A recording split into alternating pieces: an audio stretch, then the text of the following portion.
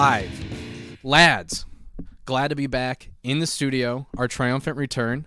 Welcome to Hexdrinkers podcast. I'm Julian. I'm joined by Eric. Hello. Oak.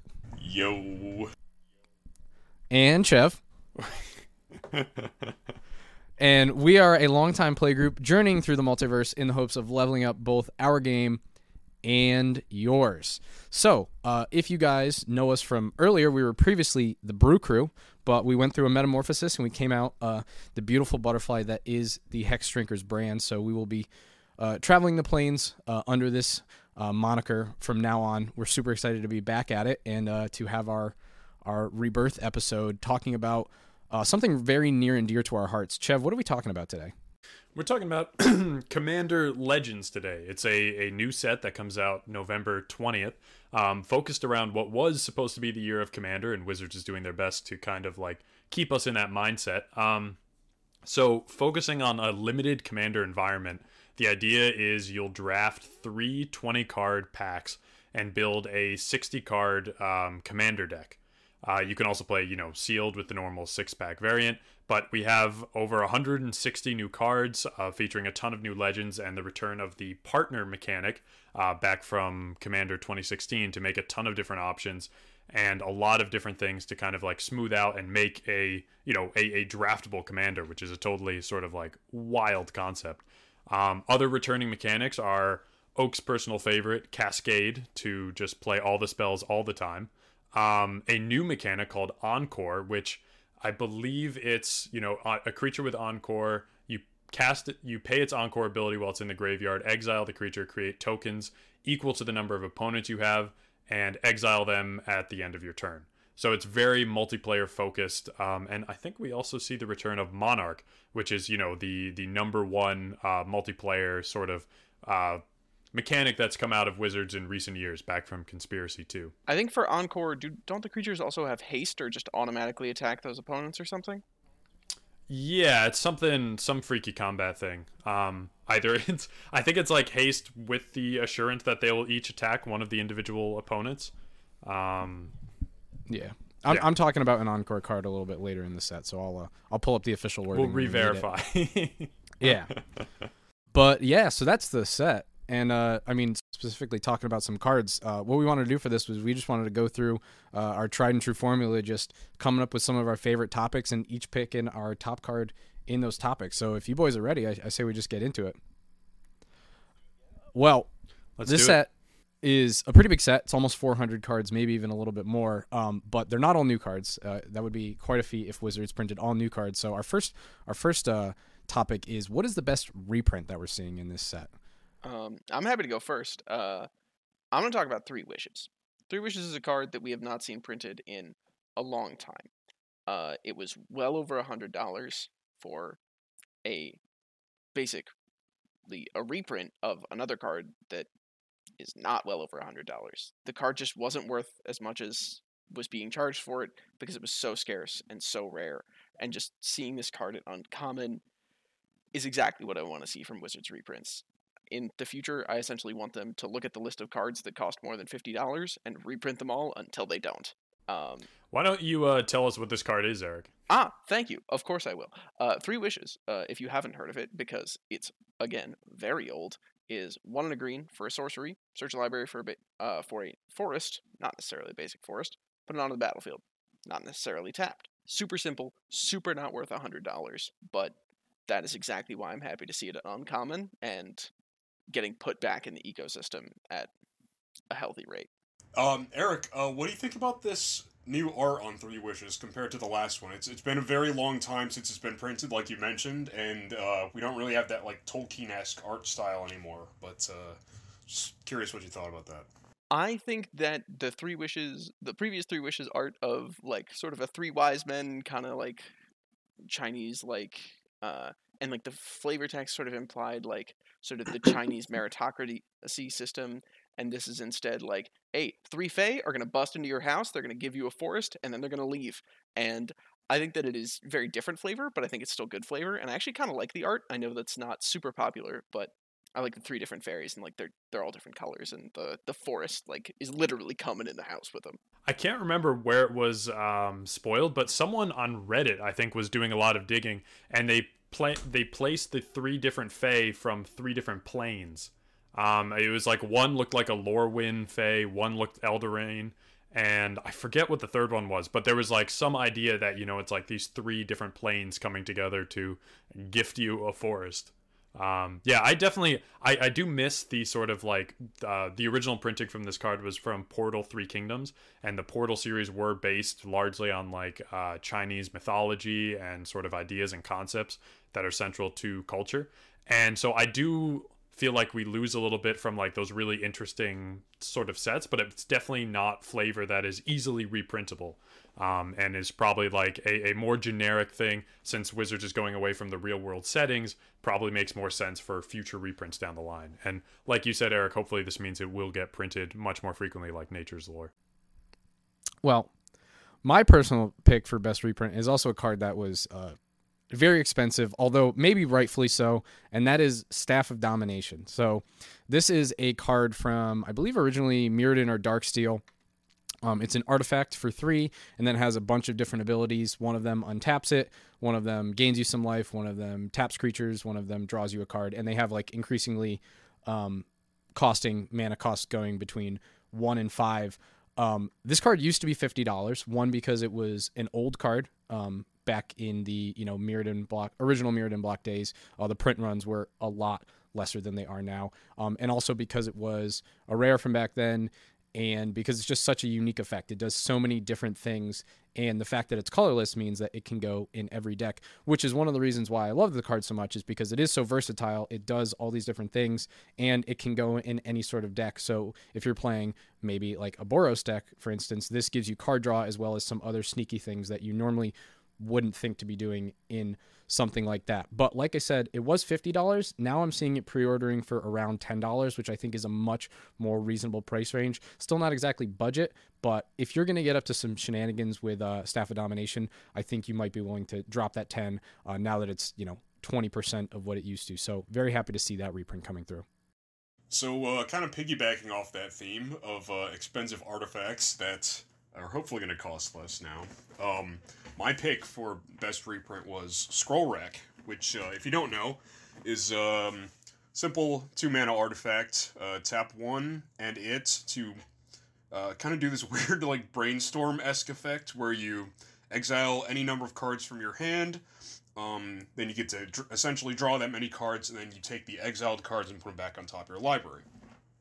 So, as you guys know, or may or may not know, I'm a big fan of both Sensei's Divining Top, probably to the dismay of these other guys, and, as Chev mentioned before, Cascade. So, this is a card I've been trying to pick up for my Maelstrom Wanderer deck for ages now, and I did go through a brief phase of creating a Narset, creature Narset deck, where I wanted this for that too, but being that it kind of costed a lot and it only really slotted well into one deck, I didn't really go for it. But who knows? With the reprint here, maybe the price will go down. Maybe it won't, and I'll just ignore it. And maybe I'll pull it in a draft. So we'll have to see, but either way, I'm excited.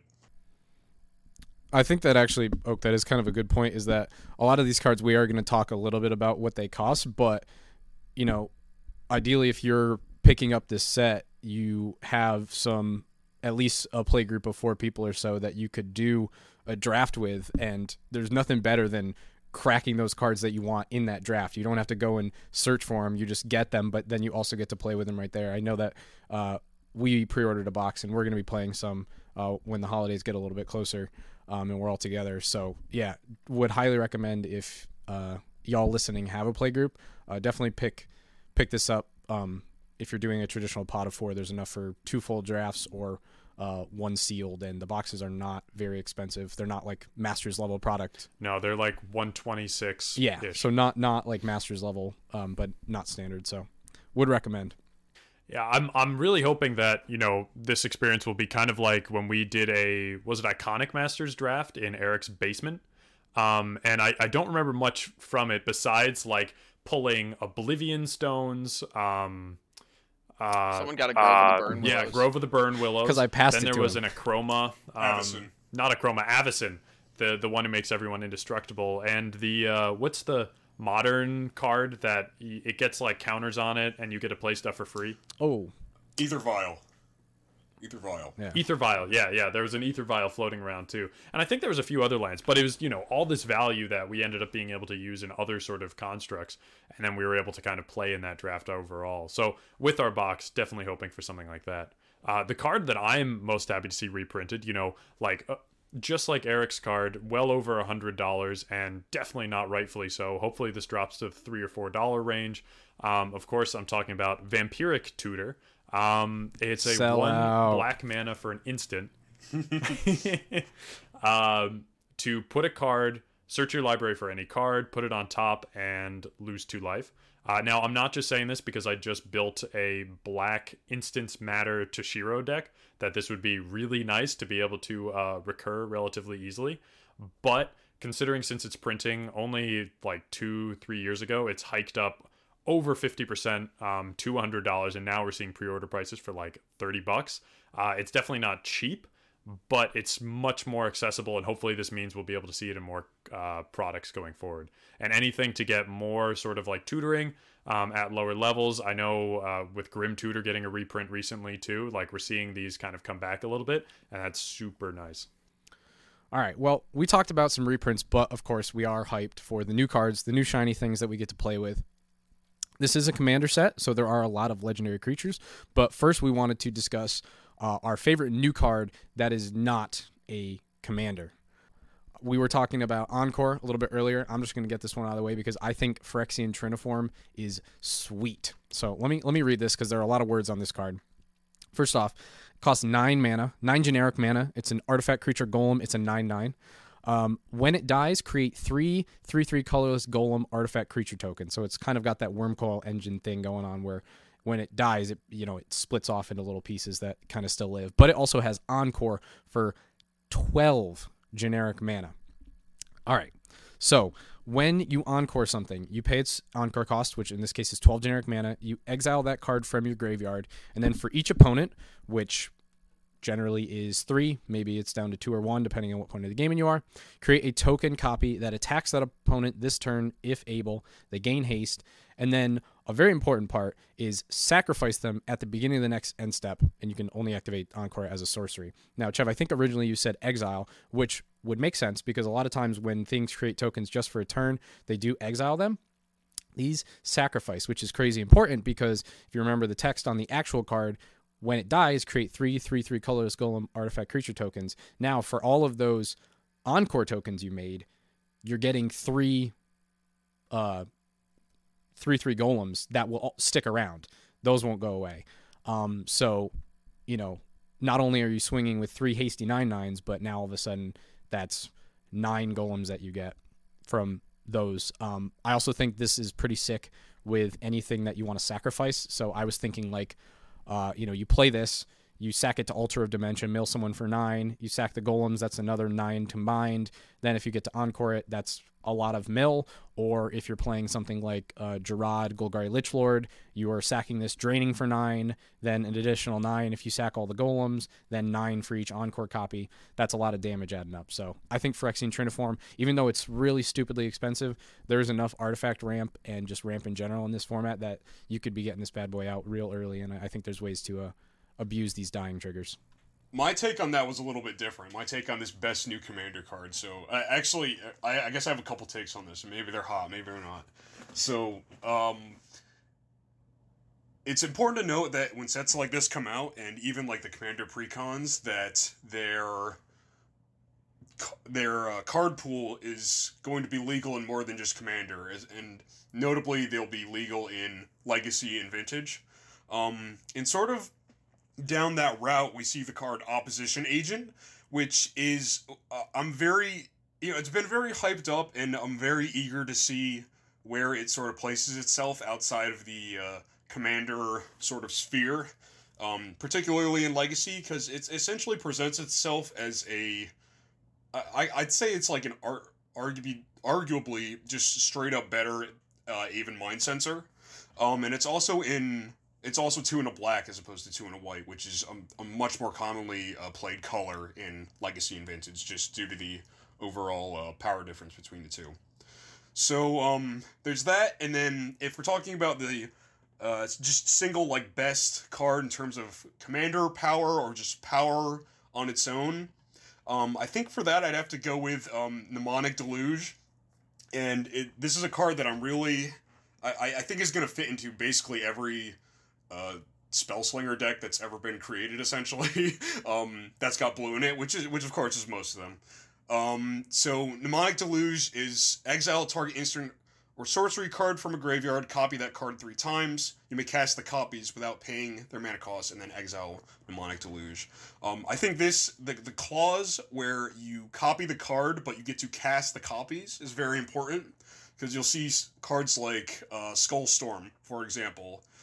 Essentially, you get to triple up on the amount of copies you get off of the base card for that. So that's definitely a card combo I'm really not looking forward to being on the other end of. Could you read Opposition Agent just so that people know exactly how busted it is in older formats?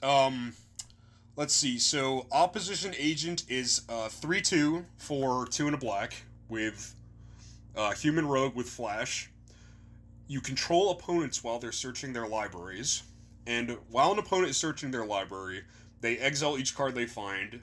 You may play those cards for as long as they remain exiled, and you may spend mana as though it were mana of any color to cast them.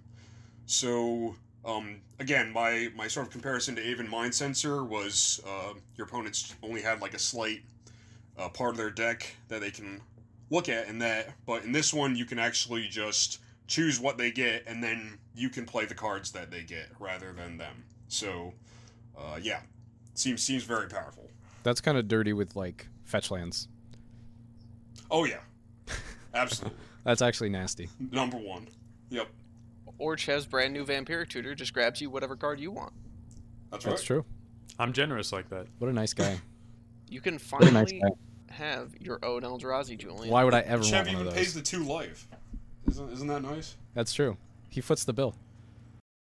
I think I'm going to be talking about a card that's maybe a little less powerful, but is a reprint, or not a reprint, a new card that I'm very excited about. Magus of the Order. 2 and 2 green, same as Natural Order. 1 green, tap, sack Magus of the Order, and another green creature. Search the library for a green creature, put it into the battlefield, shuffle your library. It's a 3/3, but that doesn't super matter. First off, I love Natural Order. Great card, super powerful. Tutoring to the battlefield is always just straight broken, because you can just tap this and an Elvish Mystic, and all of a sudden you have a Craterhoof Behemoth, and that's pretty cool. It's like we're playing Yu-Gi-Oh over here. Exactly. And I think the Magus cards are just a really great design space, and I honestly think the overall design space that like the Magus are even like within themselves of, hey, we want to reprint this effect, this is a good effect, or this is a cool effect, but we can't just reprint it on the same card, or they don't want to, and so they decide to repackage it somehow and either add something or take something away from it, or like maybe change up some colors on it. I think that's a really, really cool way to do it, and I just think of all of those that we're seeing in this set, of which there are actually a pretty fair number, Magus of the Order is my favorite one and probably the best one, having nothing to do with it being green and a source of outrageous mana cheat. But like maybe a little. But like maybe a lot. Fair enough. Going off of the mana cheating, I'm not sure if it's because I want to build Becca, who we'll get into in a little bit, but I've been really hot on Hellkite Courser, which, for those of you who are unaware, it's a 2 red, 4 generic flying dragon, a 6/5, and it has, when Hellkite Courser enters the battlefield, you may put a commander you own from the command zone onto the battlefield. It gains haste. Return it to the command zone at the beginning of the next end step. So you basically just get to put this dragon down, and then whatever is currently hanging out in your command zone comes along for the ride. And so I remember when Geode Golem was spoiled from C 2018, it had this ability where whenever deal combat damage. I think it was a 5/3 for 5. Trample. Whenever you deal combat damage, you may put your commander from the command zone onto the battlefield. And granted, that was a more permanent effect, but it had more steps. Whereas with Hellkite Courser, you just drop something onto the battlefield from the command zone, and since it isn't cast, your tax doesn't go up the next time you try to play it. Also, you get, a free ETB if your commander's doing one of those, or, hypothetically, if you have a big Eldrazi in the zone, which would be an awkward feat to have if you have a red card in your deck. But going off of that, if you had something big and smashy up there, and you can just play that for free, get in an attack, and also the idea, I know we talked about it a bit as a group, of thinking about how this works thematically. And so you have a dragon show up, and you have a knight jump on their back, fight in combat for a little bit, and go back. Or you have an Eldrazi Titan like Emrakul hop on its back, and then it just completely gets obliterated. But is back up and ready to fight the next turn. So I really like the versatility, and I'm slowly getting around to liking Red's ability to sneak creatures into play a little bit as my favorite part of what Red kind of does, and especially with the sort of temporariness and then how you can mess with that. So hopefully I'm going to find a place for Hellkite Courser, I think. I have already found one. It's in my Ur-Dragon deck. You're welcome to do the same. That does make sense. I was kind of considering it for the Flippy Boys, O'Count and Zindersplit, as a way to immediately push O'Count into the field, and then when combat starts, you get all of those coin flip triggers to double and maybe just destroy someone out of nowhere. Or on the flip side, bring out Zindersplit and then just be able to draw a ton of cards. That was a terrible pun. You're the worst. I think there should be a clause on Hellkite Courser where if the creature entering the battlefield has greater power or toughness than Hellkite Courser, then you have to destroy Hellkite Courser. And it stays because it, destroyed the Courser on its way into battle. So, Crush the dragon, can't leave. For those who haven't seen, the art on Hellkite Courser is pretty cool. It's this, very nice, very imposing dragon, flying by the side of this castle, like the ramparts, and there's this knight or some sort of warrior, basically swan diving just off the side of the castle onto the dragon. But, now imagine that, where the knight is just a much bigger dragon. Yeah. I'm not sure any one of us has a commander that is just, I guess Feldon is just a normal person. Yeah, I was going to say, flop Tatiova back. would have to dolphin flop. Ur-Dragon, I don't know how that relationship works. It's hopping on your kid's back is never really a great idea. Yeah. I think. Carador just drifts onto the back. Carador jumps, and then because he's a spirit, just passes through the Hellkite. Oh. Now we need a specific creature type clause. They need to be corporeal. Otherwise, it's just oh my God. What are you doing? All right. Well, maybe we'll do a bonus podcast about talking about what commanders actually can ride the Hellkite Courser. But for now, we'll fix it. This is too open ended. We need Tree folk aren't allowed. they can't jump. They don't have legs. Tree folk can't jump. You heard it here first. They'd never make it in the NBA. They'd never make it in the NBA. Non-partner commander. Let's talk about non-partner commanders. Oh, sounds great. What was that segue? Oh boy. So off of that, I think since I brought up Obika at the beginning, as this new Grixis commander, and I've been looking for a reason to get back into Grixis for quite some time. But Obika, a Brute Chronologist, is 1 in Grixis for a 3/4. Tap. The player whose turn it is may end the turn. So this is basically a riff on the sundial of the Infinite text, which is, you may end the turn if it's your turn. But this, of course, opens up the political angle of, you could do this on someone else's turn in a turn cycle if, a devastating cyclonic rift is about to strike, or their attack was met with some resistance that they didn't expect. And so you can kind of play it politically. Where I was going with, of course, Hellkite Courser, though, is the ability on Hellkite Courser is your commander goes onto the battlefield, and at the end of turn, return it to the command zone. And because it's worded like that and not it stays on the battlefield until the end of the turn, which would mean no action technically occurs at the end of your turn, it's just the end of an action. Since it is return it to your command zone, if you end the turn while that triggers on the stack, then your commander is just out there. So, instead of just hopping on the Hellkite Courser for a ride, now you hopped off and are on the battlefield. And we go into this with like the encore mechanic too. Like if while the triggers are on the stack for the tokens to exile themselves, just end the turn, and then your tokens are around for until they die of natural causes or someone's mortify. So you get to like all of these little sort of interactions that you think bear some negative consequence. The biggest ones we've seen so far is like sneak attack, which is pay a red, put a creature from your hand onto the battlefield, sack it at end of turn. Just don't sack it, and you just get to have all the creatures all the time. I think there's a few effects that are very powerful, but at the end of turn or at the end of next turn, you lose the game. That seems pretty bad. I wonder how you would get around that. That is true, Julian. I don't know. Maybe 3 or 4 copies of Time Walk in this deck, essentially. I think so. I think there's only 3. Unfortunately, since I wasn't fully committed and I didn't want to jump in the $20 it would have cost to get all of the Time Walk cards before, you know, all the speculators got out there and bought them, because a lot of them are from like 7th edition and older. Recently, we have seen Glorious End from Amonkhet. That's 3 mana, end the turn, but you can do it on someone else's turn to stop, you know, one of their nefarious deeds.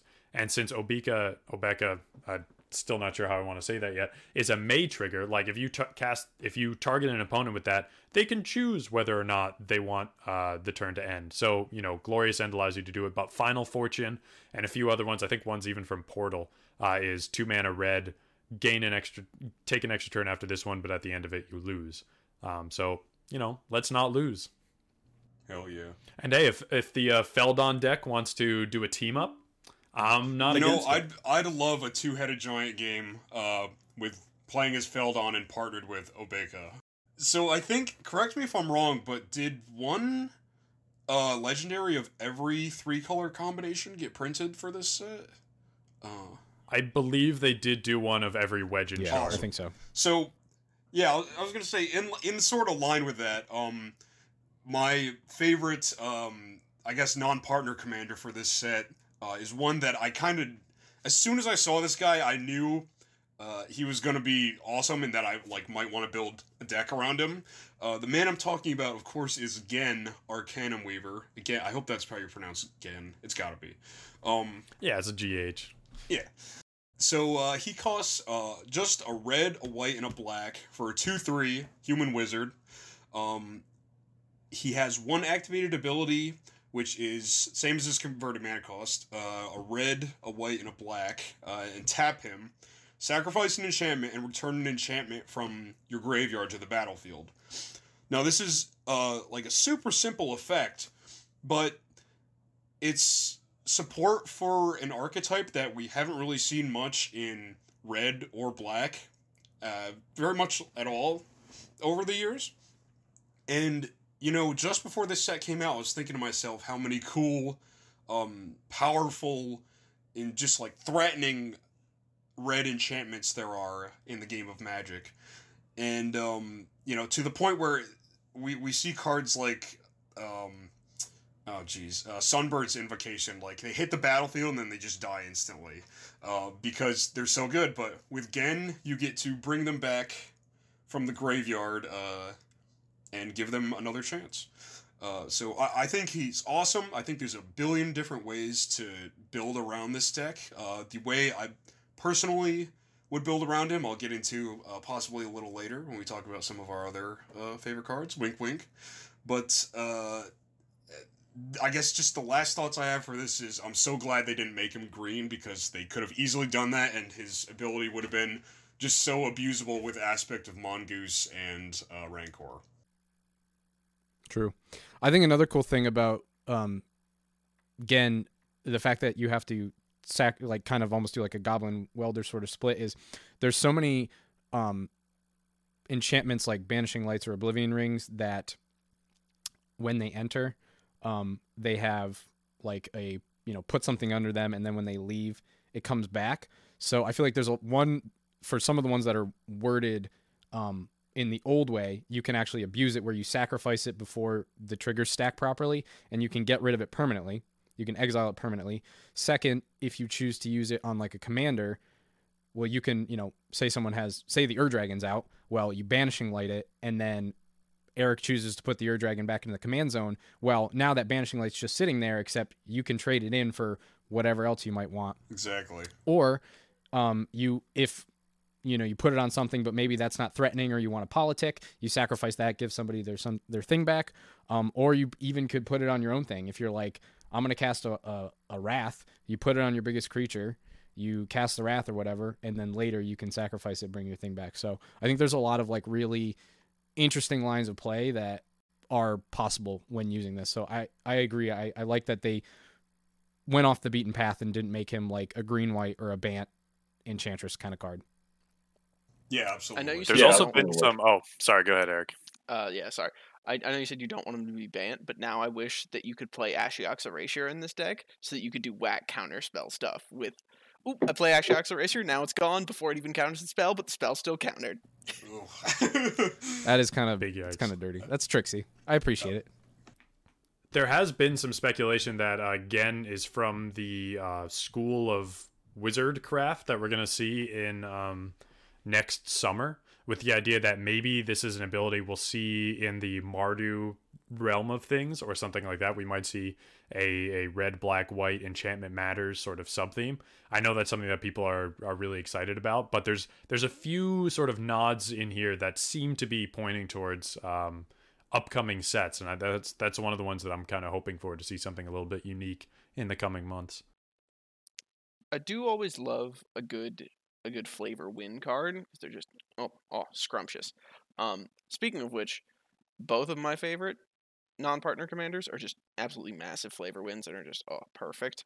I'm gonna let Julian talk about one of them, and instead I'm gonna sub in just a one-line Hamza, Guardian of Arshan, big old elephant man, loves +1/+1 counters from Tarkir, 11 out of 10.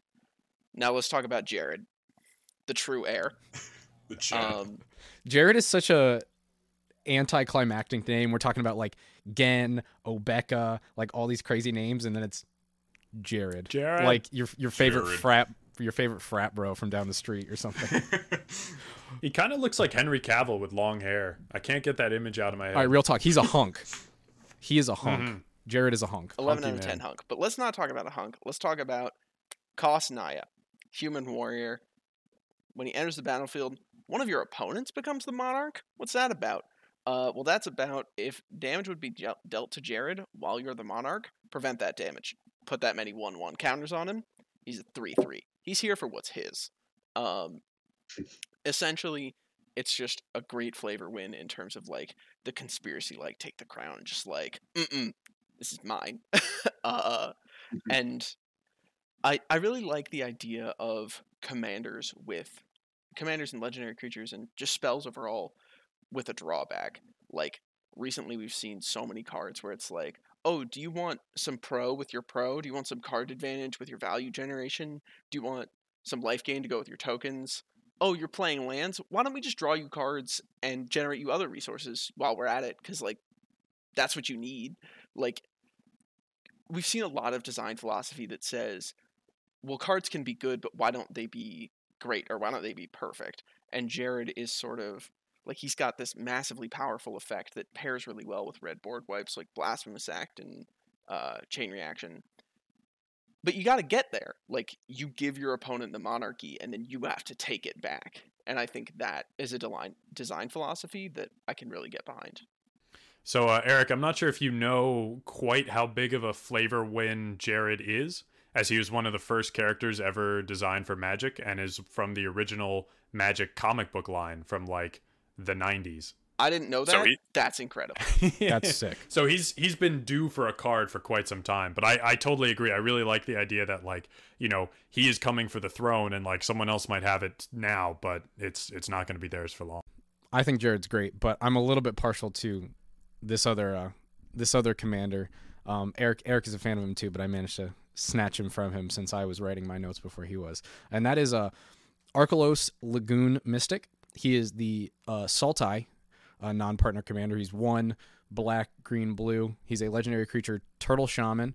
He's a 2/4, and it says as long as he is tapped, other permanents enter the battlefield tapped, and as long as he's untapped, other permanents enter the battlefield untapped. and his flavor text is life ... is not ...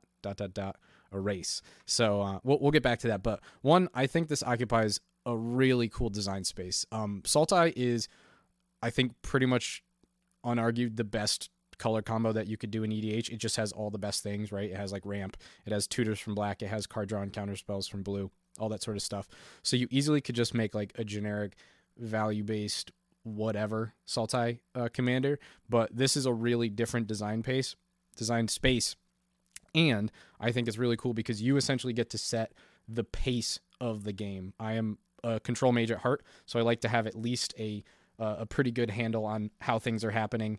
So you know, by doing tricksy things with tapping him, untapping him, you can not only prevent people from coming in and you know, activating artifacts right when they come in or whatever, but you can also politic. So maybe you say on somebody's turn you get to tap him so that all their creatures come in tapped, and then on somebody else's turn you switch it so that their stuff, maybe even it has haste, say a Maelstrom Wanderer or something, can come in, and that person's shields are down because you made all their stuff come in tapped. So I think there's some really cool things that you can do in terms of politicking there, and also there's just a lot of cool things that you can do with tapping, like Honor Worn Shaku, which is a mana rock that if you tap an untapped legend, you can untap it. So there's extra mana generation, but it's also just a free way to tap. There's things like vehicles. There's things like opposition, which might be getting into the mean-ish territory. So I think that's sweet. Another thing, this guy also has some pretty cool flavor, which I just learned today. It's the tortoise and the hare, you know, the classic tale. So he's the tortoise, and he's so powerful of a mage that he actually basically creates like a certain radius sort of around him. Everything within that radius just moves slower, and if you like go to talk to him, whatever, you might ask him a question, and then all of a sudden you're like, oh, an hour's gone by and he hasn't answered my question. But because of his magic, you kind of just get lulled into this go with the flow sort of thing. And there's another card in the set which is a rabbit, like a rabbit trickster or whatever, and his flavor text is something like, go, go, go, gotta go. Like, why are you always waiting around or something? So he's like the rabbit that's always pestering Arkelos because he doesn't like that he's moving so slow. So just kind of a nice little take on the old tale. The one thing I am concerned of... That was a nice pitch, but I think you just like him because you were the Turtles in college, right? I was I am an alumni of the University of Maryland, and our mascot is the Diamondback Terrapin. That's right. There is a slight spot in my heart for thee. Mm-hmm.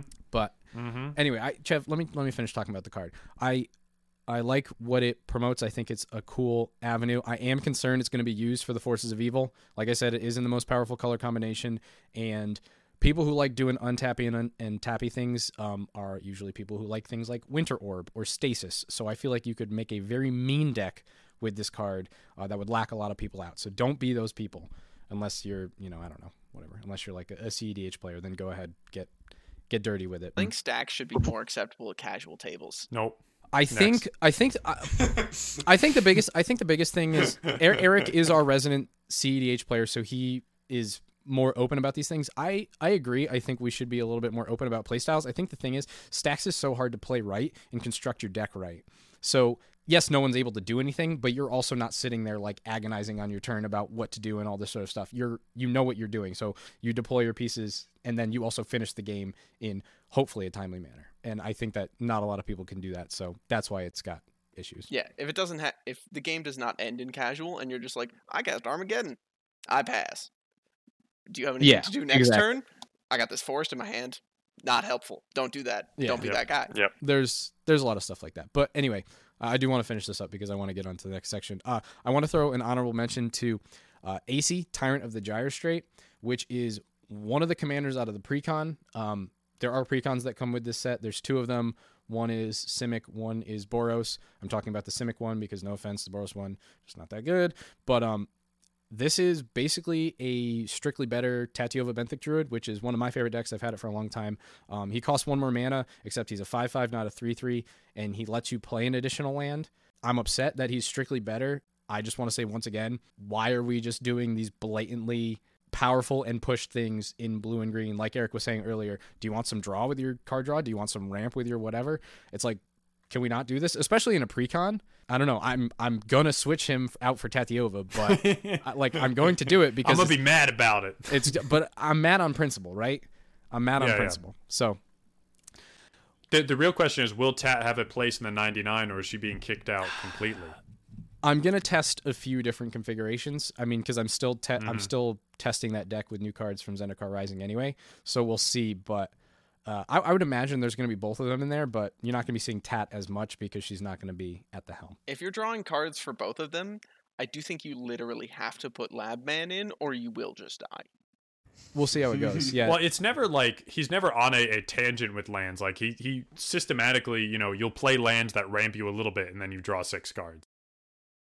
So we talked about our favorite new non-partner commanders, of which they have one for every wedge, every shard, and every 2-color combination. Now let's talk about our favorite new partner commanders. Like we said, partners back in the set. I think they made a very good choice in this, though, in that all of the partners are monocolored. So you're not getting down to any Timna Thrasios sort of things. And they're also much more specific. So it's harder to just, I'm just going to jam these 2 random effects together and then get all the colors that I want. You kind of have to build with them more. But I want to start out with my personal favorite, which is Keleth, Sunmane Commander. Boy is a horse. He's a horse. So he is, Sunmane Familiar. Keleth Sunmane Familiar. He's 1 and a white for a 1/1 legendary creature. Horse. Whenever a commander you control attacks, put a 1/1 counter on it. Simple. I love it. You play him on turn 2. You're attacking on turn 3. Most people don't have creatures out, and if they do, they're mana dorks. They're not going to block with him. So I really think that you can just get in with this dude like a bunch, and then, I'm assuming you should have another partner. I'm assuming you're not just going to play this guy as your one commander. So he's just going to, that commander is going to get buffed as well. I like that it just encourages attacking, because I think that's a thing that has really been strayed away from in Commander. People just don't go into the combat zone because they're like, I'll just ramp and then I'll just generate 1,000,000 mana and cast Exsanguinate and just kill you all like that. It's like, I mean, back when we started playing Magic, it was all about getting in the red zone. So I like that this kind of brings it back. And white's also a really good support color. So you get access to a lot of good cards if you're playing Keleth as one of your partners. Julian, what creature type is Keleth? Boy is a horse, or girl. Girl's a horse. Right. Girl could be a horse. I forgot. Well, as the only person here with an active partner deck, that being Timna and Vial Smasher, almost forgot. When trying to figure out my favorite partner commander from the new set, my mind immediately went to what could potentially boost that deck or raise it up, and I definitely considered Keleth as a as up there, being a 2-mana card that I could play the turn before Timna and then just immediately get in to draw a card the next turn when I, of course, play Timna. But besides Keleth, there wasn't a whole lot of support for that, and I was a little bit disappointed, to be honest.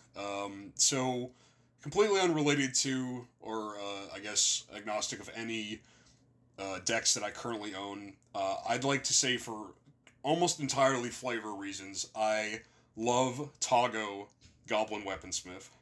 I have a sort of weird fascination with let me explain what he is. He's 2 mana, or 2 generic mana and a red for a legendary Goblin Artificer. Whenever a land enters the battlefield under your control, create a colorless equipment artifact token named Rock. Did someone say rock? Has rock. Yep, that's it. Just rock. It's like food, simple. Equipped creature has pay 1, tap it, sacrifice rock. This creature deals 2 damage to any target and equip 1. So I don't know what it is, but I have a weird fascination with tribes that rock tribal. Tribes that have I have a weird fascination with rocks. I have a weird fascination with tribes that seem very brutish, but have certain members that are very intelligent, and of course when I think of this, of course, like my mind immediately goes to like Mizzix and like Kirkesh, and even from the new set, Obeka. I think is a great example of that. And I guess it's kind of debatable whether this man is really a smart goblin or not. But he's very cool flavor-wise, and he's an artificer, you know, kind of like Slowbed, kind of like Duretti.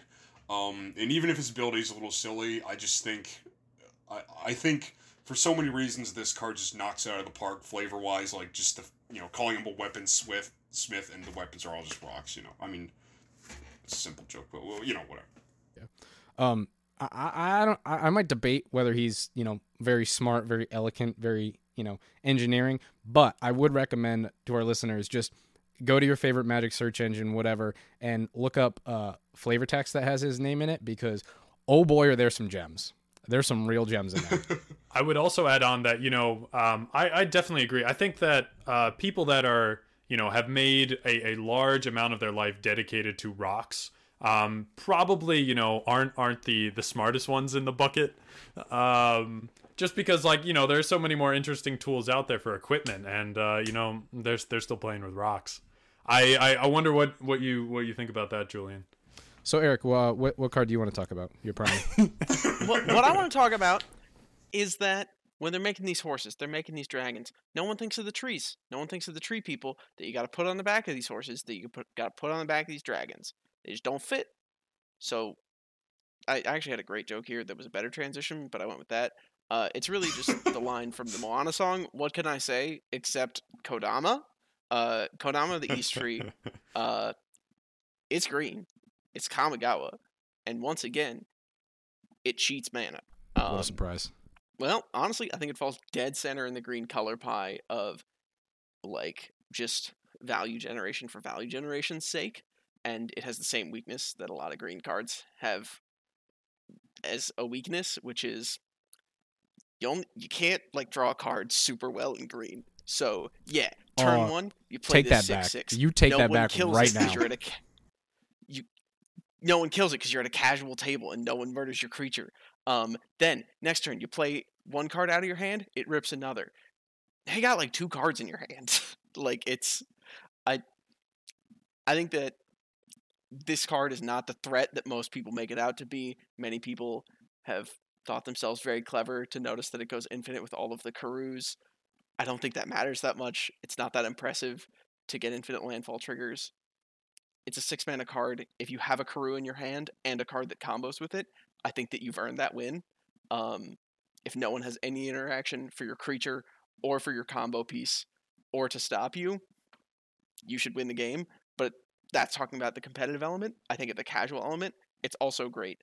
People will love this as just a gigantic Timmy beat stick. It's a 6/6 for 6 with reach.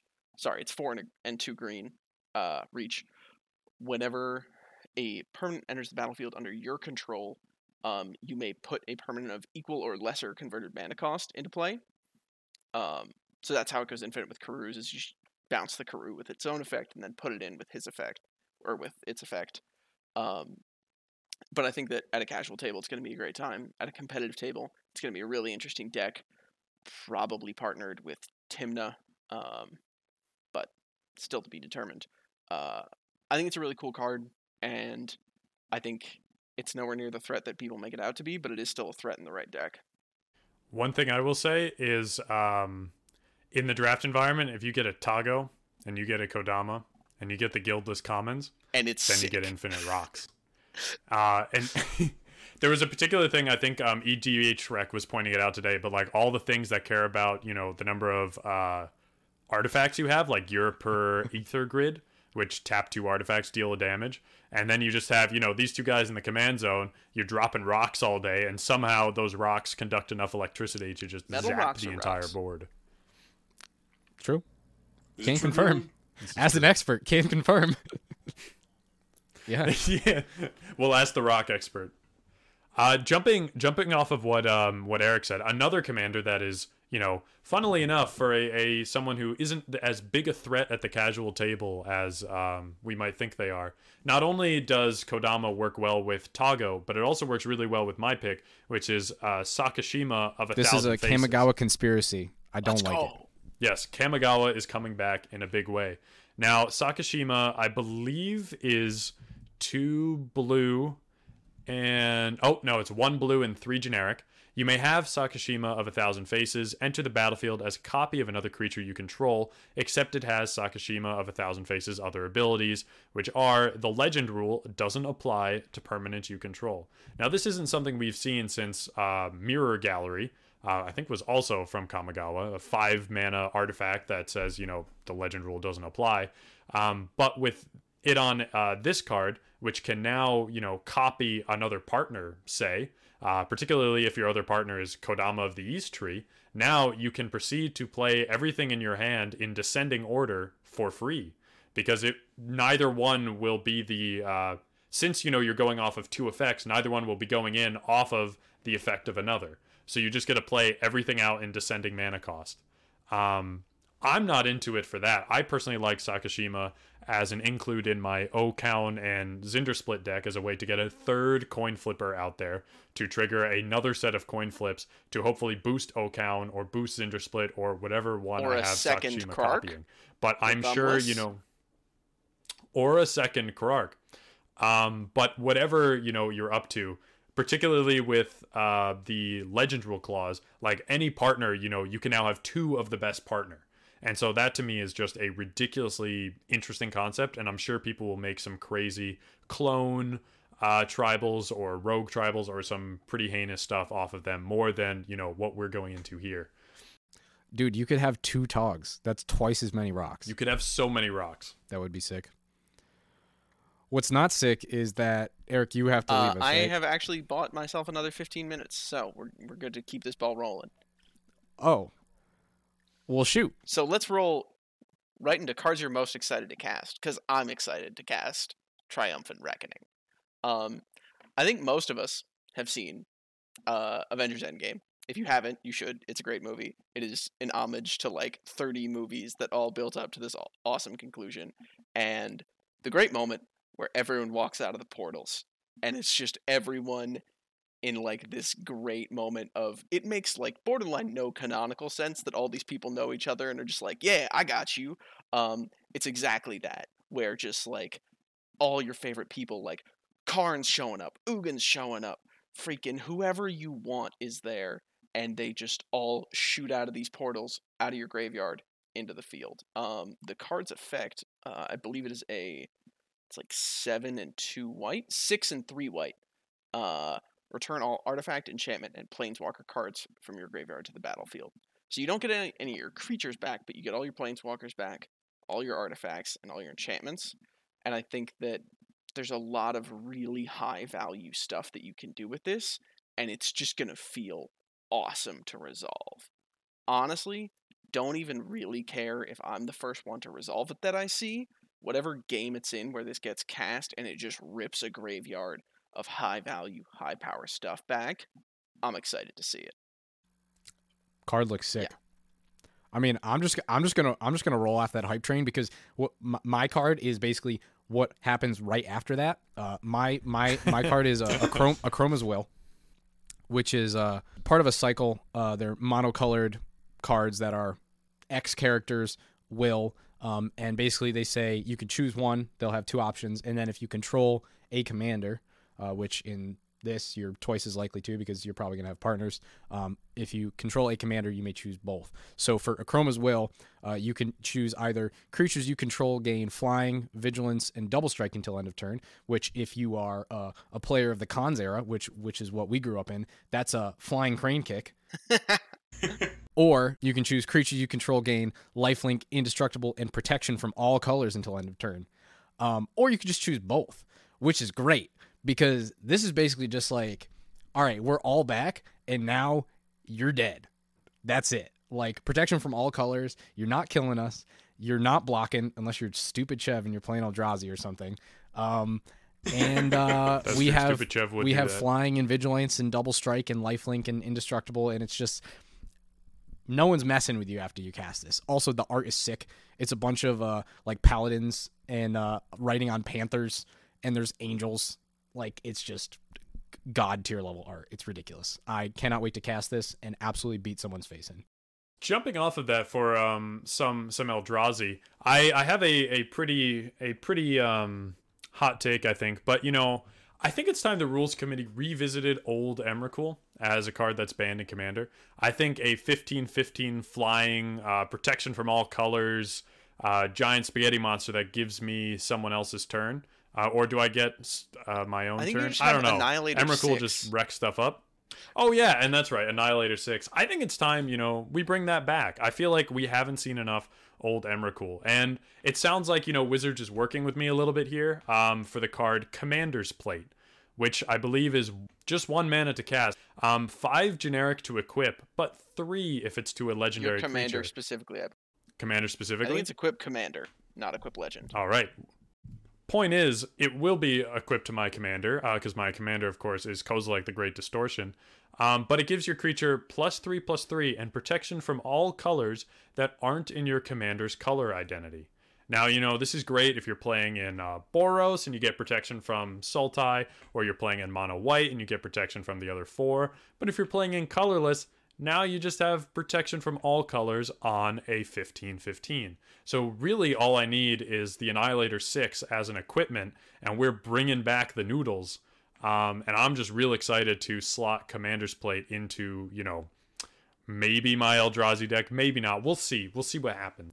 I will never rip a Krosan Grip so fast. I'm going to be like freaking Quick Draw McGraw out here with just blasting Split shots second. at Chev if he ever manages to play this card. Exactly. Get out of here. I'm not dealing with Kozilek can't this. even counter it. It's too fast. That's true. Well, luckily, we have good cards like Ring of Immortals to protect I us. don't even know what that does, So- but I'm not going to ask. Don't worry. You know what? Honestly, just It's dumb. It's dumb. Wizards does this thing where they were like, let's help out monocolored decks and like 2-color decks. So they did all these things that were like, oh, the less colors you have, the more benefit you get. Not forgetting that. Oh, Ring of Immortals is just an ancient card. Oh, well, I mean that too, but I'm saying there was this Oh, whole thing. I know in this set that there's that's just plenty what's of going on, and I like that. Yeah. I like it a lot too. I don't like it just because we have an immediate player in our play group who plays colorless cards, and he's a menace, in my opinion. Nah, And that would be Kozilek, because he has Menace. Ha! Got him. this is true. So the card I picked for most excited to cast isn't quite as triumphant as these other guys are, I guess you could say. But it kind of goes along with what we were just talking about, trying to boost up monocolored EDH decks. And that card would be Court of Ire. Now, I'm a big fan of the whole court cycle, and I guess being the token red mage, I have to go with Court of Ire as my favorite. But I just think it does a lot of good things that red likes, and it gets you something that red doesn't usually get, which is a little extra card draw, in a way that's not necessarily like breaking the color pie, so to speak. So Court of Ire is an enchantment. It's 3 generic and 2 red, possibly a little overcosted. When it enters the battlefield, you become the monarch, just like all the other courts. And at the beginning of your upkeep, Court of Ire deals 2 damage to any target. If you're the monarch, it deals 7 damage to that target. So this is pretty much all I want to be doing in red. I want to play this card, this nice big red enchantment that I could reanimate with Gen. I'm going to get an immediate effect with it. I'm going to become the monarch. I'm going to draw a card at the end of my end step and sort of dare people to attack me. And then at the beginning of my next upkeep, I'm going to blast something. And hopefully it'll be something big. Maybe not. But this card's great. And the last thing I'd just like to give a shout out to its art, which is pretty cool. It's very like Dark Souls-esque, if you ask me. I'm getting Beta Chaos flashbacks, and I don't know how I feel about it. You should feel good, because that was yeah. one of the better gimmick boss fights, unfortunately. Rip the gimmick boss fights. They were all bad. Yeah, I mean, it is what it is. They got to make one that's not like skill-ish based and is just more luck based. You know what I mean? You just got to roll the dice a little bit. Speaking of rolling the dice, though. Speaking of rolling the Drinking dice. game. Croc's Take a other shot. thumb. Not Croc's Other Thumb. That's flipping coins, brother. I'm talking about rolling the dice. Kark's other thumb is metaphorically. Is, dice. Is it? I thought it was. That's Kark's coins. thumb. Isn't that? No, Krark's thumb flips coins. what the heck? Krark's other thumb All right. flips. Well, now that Dice my from all over segue the has place. been completely derailed, we talked about cards that we most want to cast. Now we're going to talk about cards we do not want to see cast. Is Sagashima's protege? Like, honestly, do we have to? Like, Cascade? Sure. Copy? Sure. Like, they're inconsistent effects, but they're consistent in their inconsistency. You can build around them. You know what you want to copy. You know what you want to cascade into. Cool. Whatever. Really? Like, both? One card? Because sometimes you're going to draw this, you're going to top deck it, and you're going to be like, well, crap, like, I just got to rip it and hope. And then you get the Soul Ring off the top and someone else's Llanowar Elves, and it's trash. Or you immediately cascade into your best 5-drop and then copy it on ETB, and you're like, oh, that was one of the best cards I could have drawn ever and played. Sick. Like, it does two things that I accept are in the game but don't like, and it does them together, and I don't like it at all. I'll read you the card text because you probably don't have these cards memorized or didn't just look at the entire list like I did today. Sakashima's Protege is a 6 mana, 4 and 2 blue shapeshifter with flash. It has Cascade, and you may have it enter the battlefield as a copy of any other permanent that entered the battlefield this turn. If someone flashed something in, or you cascade into something, or you played a card out earlier this turn, you can copy it. It feels like a poorly designed comeback card or a win more card. It's weird. I don't like it. I think it's dumb. I don't like the art. The art's kind of spooky. I don't like the art. I think the art's fine. I think That art's coming to mess you up. Dude, I'm gonna see that art in my nightmares. Jeez. That's terrifying. Yeah, I understand what you're saying. It's like, I don't know. It just feels off. You know, like you're saying, it just feels off. And also the thing is, it could be so swingy that it's like, I don't want to play this, but you know when someone plays it against you, they're gonna get the nut. Well, I don't think that's gonna make the cut in Oak's Maelstrom deck. I hope not. So probably aren't gonna have to play it. But I know Chev's gonna put it in his draft deck. If I draft it, I don't know. If I can get Sakashima as a partner and this, We'll be rolling. that would be some pretty heinous stuff. All right. Well, anyway, going back to other cards that just why Wheel of Misfortune. Why is this a card? Let me pull it up so I can read it, even though it's going to give me a headache just to read. So Wheel of Misfortune, 2 in a red, kind of like Wheel of Fortune, which was a actually good card. Each player secretly chooses a number 0 or greater. Then all players reveal the numbers simultaneously and determine the highest and lowest numbers revealed this way. Wheel of Misfortune deals damage equal to the highest number of each player who chose that number. Each player who didn't choose the lowest number discards their hand and then draws 7 cards. So if you got confused just reading that, you're not alone. I agree. This is one of those cards that I think is just unnecessarily complicated, unnecessarily chaotic, and doesn't add anything to the game. I don't really think that anyone is really gaining a great advantage by playing this card, and I think in a social format like Commander, or at least a traditionally social format like Commander, that this is not going to enhance the experience of anyone at the table. I get it. It's like sort of a meme, and also Wizards just likes to like push the envelope sometimes and just be like, well, what if we tried to do this because it's weird and off base, but like I feel like there's no reason for this card, and I'm never going to be happy to see it cast. I think I would argue that it has one home specifically, and that is with decks that ramp up the damage that red cards do.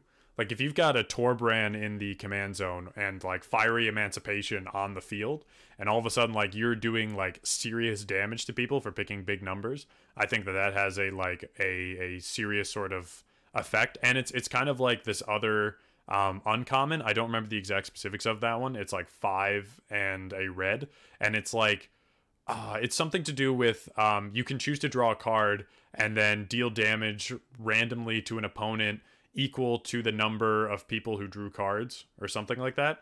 But basically, any of these things that add a sort of like Russian roulette style to red, but then red can capitalize on it with damage multiplier. I mean, I understand what you're saying, and that is theoretically interesting, but if you just want to deal lots of damage, there's so many other things that you can do. Like Lightning Bolt, if you have Torbran plus Fire Emancipation out, is like, that's 15 damage. Yeah, but this one you may draw some cards. Yeah, this one you might Does reload lightning bolt in draw your burn cards, deck. Julian?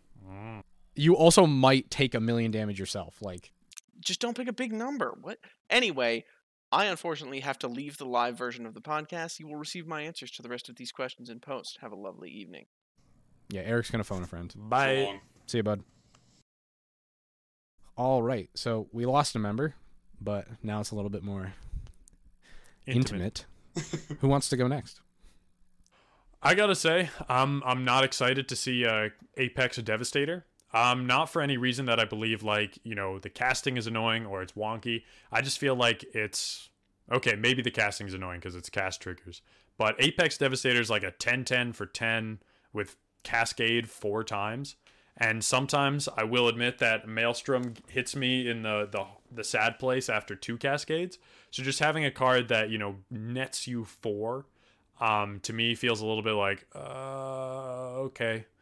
You know, granted, it's not going to be Wonderful Christmas Land every time, but it seems like, you know, big, beefy, and nothing but beef, since there's not much else that kind of, like, goes with it. You know, you can't, like, prepare for it besides, you know, doing some top deck manipulation. So it reads to me as kind of, like, not necessarily phoned in, but I don't like just the giant smash with who knows what's coming, sort of.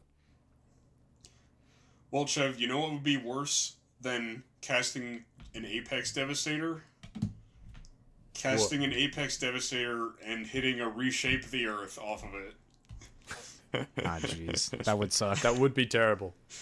Or casting Apex when you've got, like, the other things that give creature spells with 6 or more mana an additional Cascade. Oh, yeah. And then, like, hitting a Maelstrom off that. Yeah.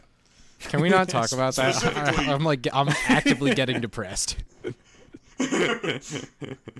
Specifically, Reshape the Earth is the card that I am least looking forward to seeing cast by anyone, even including myself, honestly. There's 2 big reasons for this. First one being Vietnam flashbacks of Omnath Standard not too long ago with his many landfall triggers. And the second one is when someone casts a spell, you have to wait for them to get 10 lands out of their library and put them onto the battlefield tapped. And that is just, like, such a drag. And you know they ain't going for basics on all those. Oh, yeah, definitely not. No, they're going for Cabal Coffers plus, you know, whatever. Urborg. Plus Gaia's Cradle, plus Reliquary Tower, yeah. plus whatever. Yeah. All that. So that card seems like it's not going to be a whole lot of fun to me, and I'm probably not going to run it in any deck. Oh yeah, and of course, like, they're just going to have more mana than God next turn, so... The thing is, this card costs 6 triple green. It costs 9 mana. You already essentially have more mana than God. You know what I mean? Like, and now you need to go get 10 more lands? Really? You're gonna spend, like, you there are so many other 9 mana spells that could just win you the game. You know what I mean? I guess it depends on if you've got a Scute Swarm in play. I don't want to talk about Scute Swarm, Chef. I don't want Yeah, to talk about that. 2 to the 10 scoots. I know binary math. That's 1,000 scoots. That's a lot of scoots. We're breaking arena with those scoots. Yep. Oh Lord. So, you know, on that happy topic, what are we looking to play in limited when we finally get our box open? Chev, you're right. This we're is a constructing limited 60 format. card decks. This is a limited format too. That is right. Well, my personal pick is a common, because commons, they're the bread and butter of limited. Entourage of Trest. There we go. Entourage of Trest. It was originally printed in the Second Conspiracy, I think. Yeah, Second Conspiracy is the one with Monarch. Yeah, so it's a 4 and a green for a 4/4, which already 5 mana 4/4. That's fine. It's an elf soldier. Elf is a relevant creature type in this draft format. And it says when it enters the battlefield, you become the monarch. That's great. We love becoming the monarch. One, because it draws cards. I also just love introducing the monarch to games because I think it introduces some interesting situations and also speeds the games up a little bit. People can tend to pillow fort a little bit or board stall. And then also just because I guess it's an entourage, there's more people. There's three people on the card, but Entourage of Trest can block an additional creature each combat as long as I'm the monarch. So it gives me an ability to even protect my throne, my crown, when I am the monarch. So I think this card is just kind of almost an absolute house. Like for a common, it's one of those like mythic commons. I think this card is gonna be great in limited. I agree wholeheartedly, Julian, especially regarding just the monarch mechanic in limited. I think is just extremely powerful effect. On that note, I'd like to say that really any of the courts I'd love to pull for limited. I think any of them would be great. Just if you can keep that monarchy for even more than a turn, you're really just rolling in it. But my real favorite card to have in limited, I think, it's kind of silly and kind of a pipe dream, but I'd love to have a mana drain in limited. And the reason for that is because even if you lose the turn you cast the mana drain, even if you counter your own spell with a mana drain, or just reveal the mana drain to your opponent after the game, you get to look that opponent in the eyes and say, no matter the outcome of this game, I have won. Because I walked away with a mana drain. And I now own a mana drain and you don't. I don't remember who this was. I want to say it was like, I saw a video by like LSV from Channel Fireball or something, but he said the wise words, everyone deserves to cast a mana drain once in their life. You wanna roll through and you're like, I don't want to mana drain your Torment of Hailfire for 15. I don't want to mana drain your Eldrazi. I want to mana drain your 6 mana 7/7. Let's go. Going back down to earth a little bit, I gotta say that my pick for limited is gonna be an Arcane Signet. It's a nice, easy uncommon. Y'all are sellouts. A mana rock that will give me, like whatever mana I end up choosing. But it's kind of because like I'm not the best limited player, and I'm gonna choose what things look cool, and that is generally at the sacrifice of a limited coherent strategy.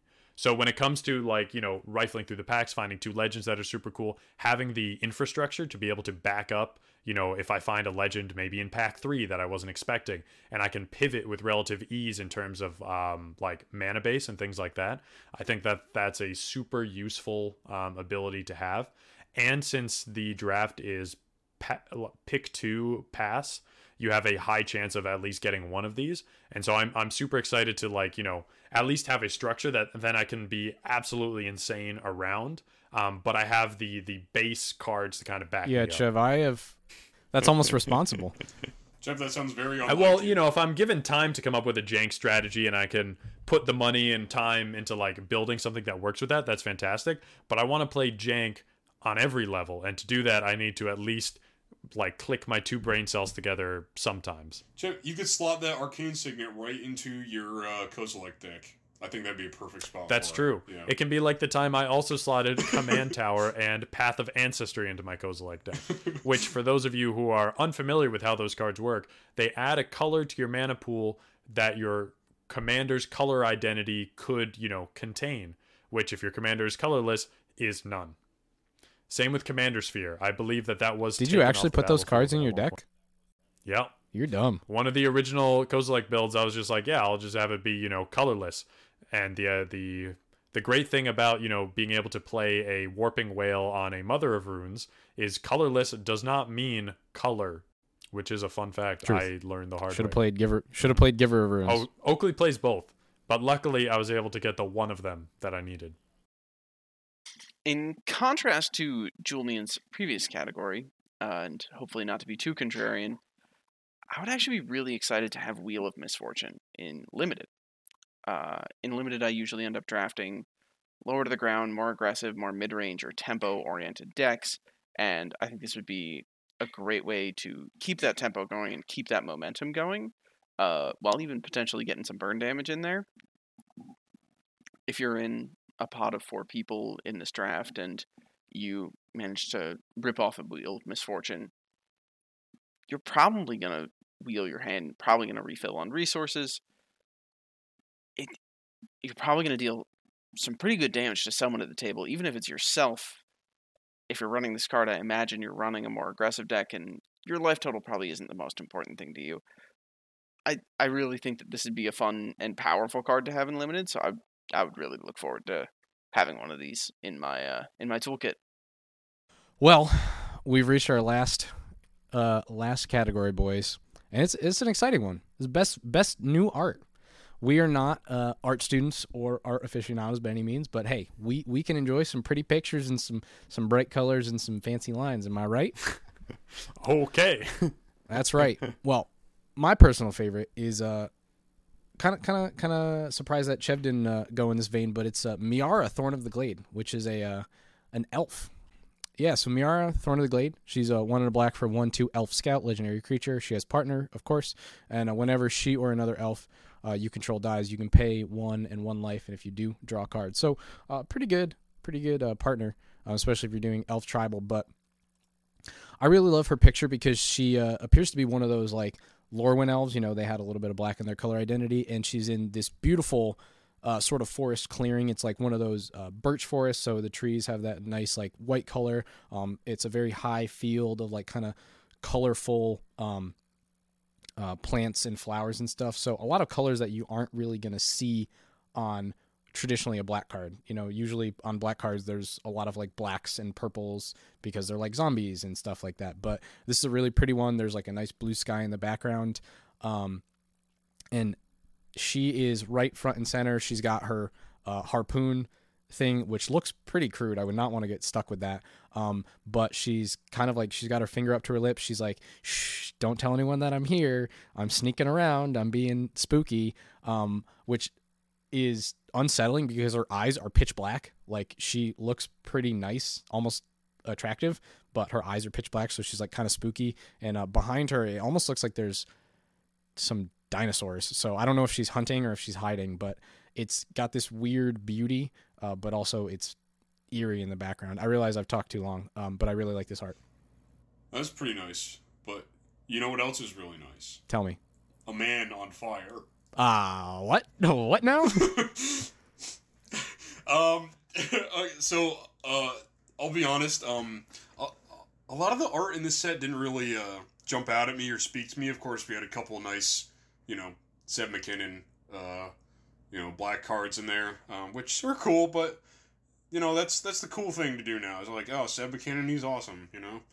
So yeah, I went for. He's the new Kev Walker. Oh yes. I went for one of an artist I had never heard of before. This is Tyler Wapole and Emberwild Captain. And so for this card, while I don't think necessarily like the art style itself is especially unique or there to write home about, I think for what it is a very, very cool looking card and definitely not influenced by the fact that it's a red card with Monarchy ability. Not at all. But you see, we sort of had this man, he's a djinn actually, on fire, and I really like the way that sort of like, you can see like the heat signature like in his body, like there's a nice like gradient in like his limbs and his core where it's like brighter. Of course his head's on fire, which just made me think of Chandra now, so I don't like this card anymore. But actually though, just sort of like the flame or like, I can't tell if it's flame or like lava effects that are coming out from behind him and like sort of swirling around him, I just think look really sick. So Emberwild, definitely a card I'll be picking up. Definitely a card I'll enjoy looking at. Real quick, I have to shout out Johannes Voss is who did Miara, Thorn of the Glade. So good job on you, Johannes. Not a name that I've seen that often, so hopefully he's an up-and-comer doing the Lord's work. Yeah, Emberwild Captain is sick. I also really like the way the background contrasts with like the bright red and orange. He's a djinn pirate, so I think the background is like a ship, like on the deck of a ship, but it's like night and there's like this kind of ethereal blue fading into black behind him. It's very like that first Pirates of the Caribbean, when they at the night when all the dudes turn into skeletons and stuff. It's got that kind of vibe. Except this guy is not a skeleton. He's on fire, which is just better. Yeah. Yep. He might be a skeleton soon. Also, I've just noticed that he's standing directly in front of, like, the helm, like, the wheel, which actually adds a really cool. I thought at first that was like a rune or something, like coming out of his back or like behind him, which was summoning the flames. But no, it's just a wheel. That's pretty cool. In terms of my opinion on best new art, I know we've talked about her a lot during this podcast, but Obika, Brute Chronologist, like the art just tells the exact same story as the name on the card and the flavor text and the text itself. It's just a perfect like visual representation and so well drawn. Like she is a brute chronologist, and you can see her like looking sort of bored and frustrated, punching through space time like she's Doctor Strange. It's awesome. There's just a lot of flavor going on. It's really well drawn and illustrated, but independent of that, I think it lines up really well with what the card does mechanically and sort of how it all works. The sort of like wild cloth and like shards of time that she's punching around. It's just a really good looking card. I think it's honestly probably the best art in the set. I really enjoy it. For me, I really like Wrong Turn. The art is by Philip Berberan, and to give you an idea, it's I think the style is particularly unique, but I like the story it tells more than anything. Wrong Turn is a new card. It's 1 blue and 2 generic, instant, and its target opponent gains control of target creature. So, you can imagine casting this if there's a particular deadly attack coming at you or to mess up someone's combo. 9 times out of 10, you're probably going to want to prefer just an actual piece of removal. But the art here is enough to almost make me want to play it, and because I like doing dastardly things. And it's a very nice looking library, very ancient, very old bookshelves that, probably have the ladders that slide going across them. A very sort of like stoic place, a quiet place. And then in the middle, you have this giant Baloth with like horns coming out of its head and like all these spikes about to scream.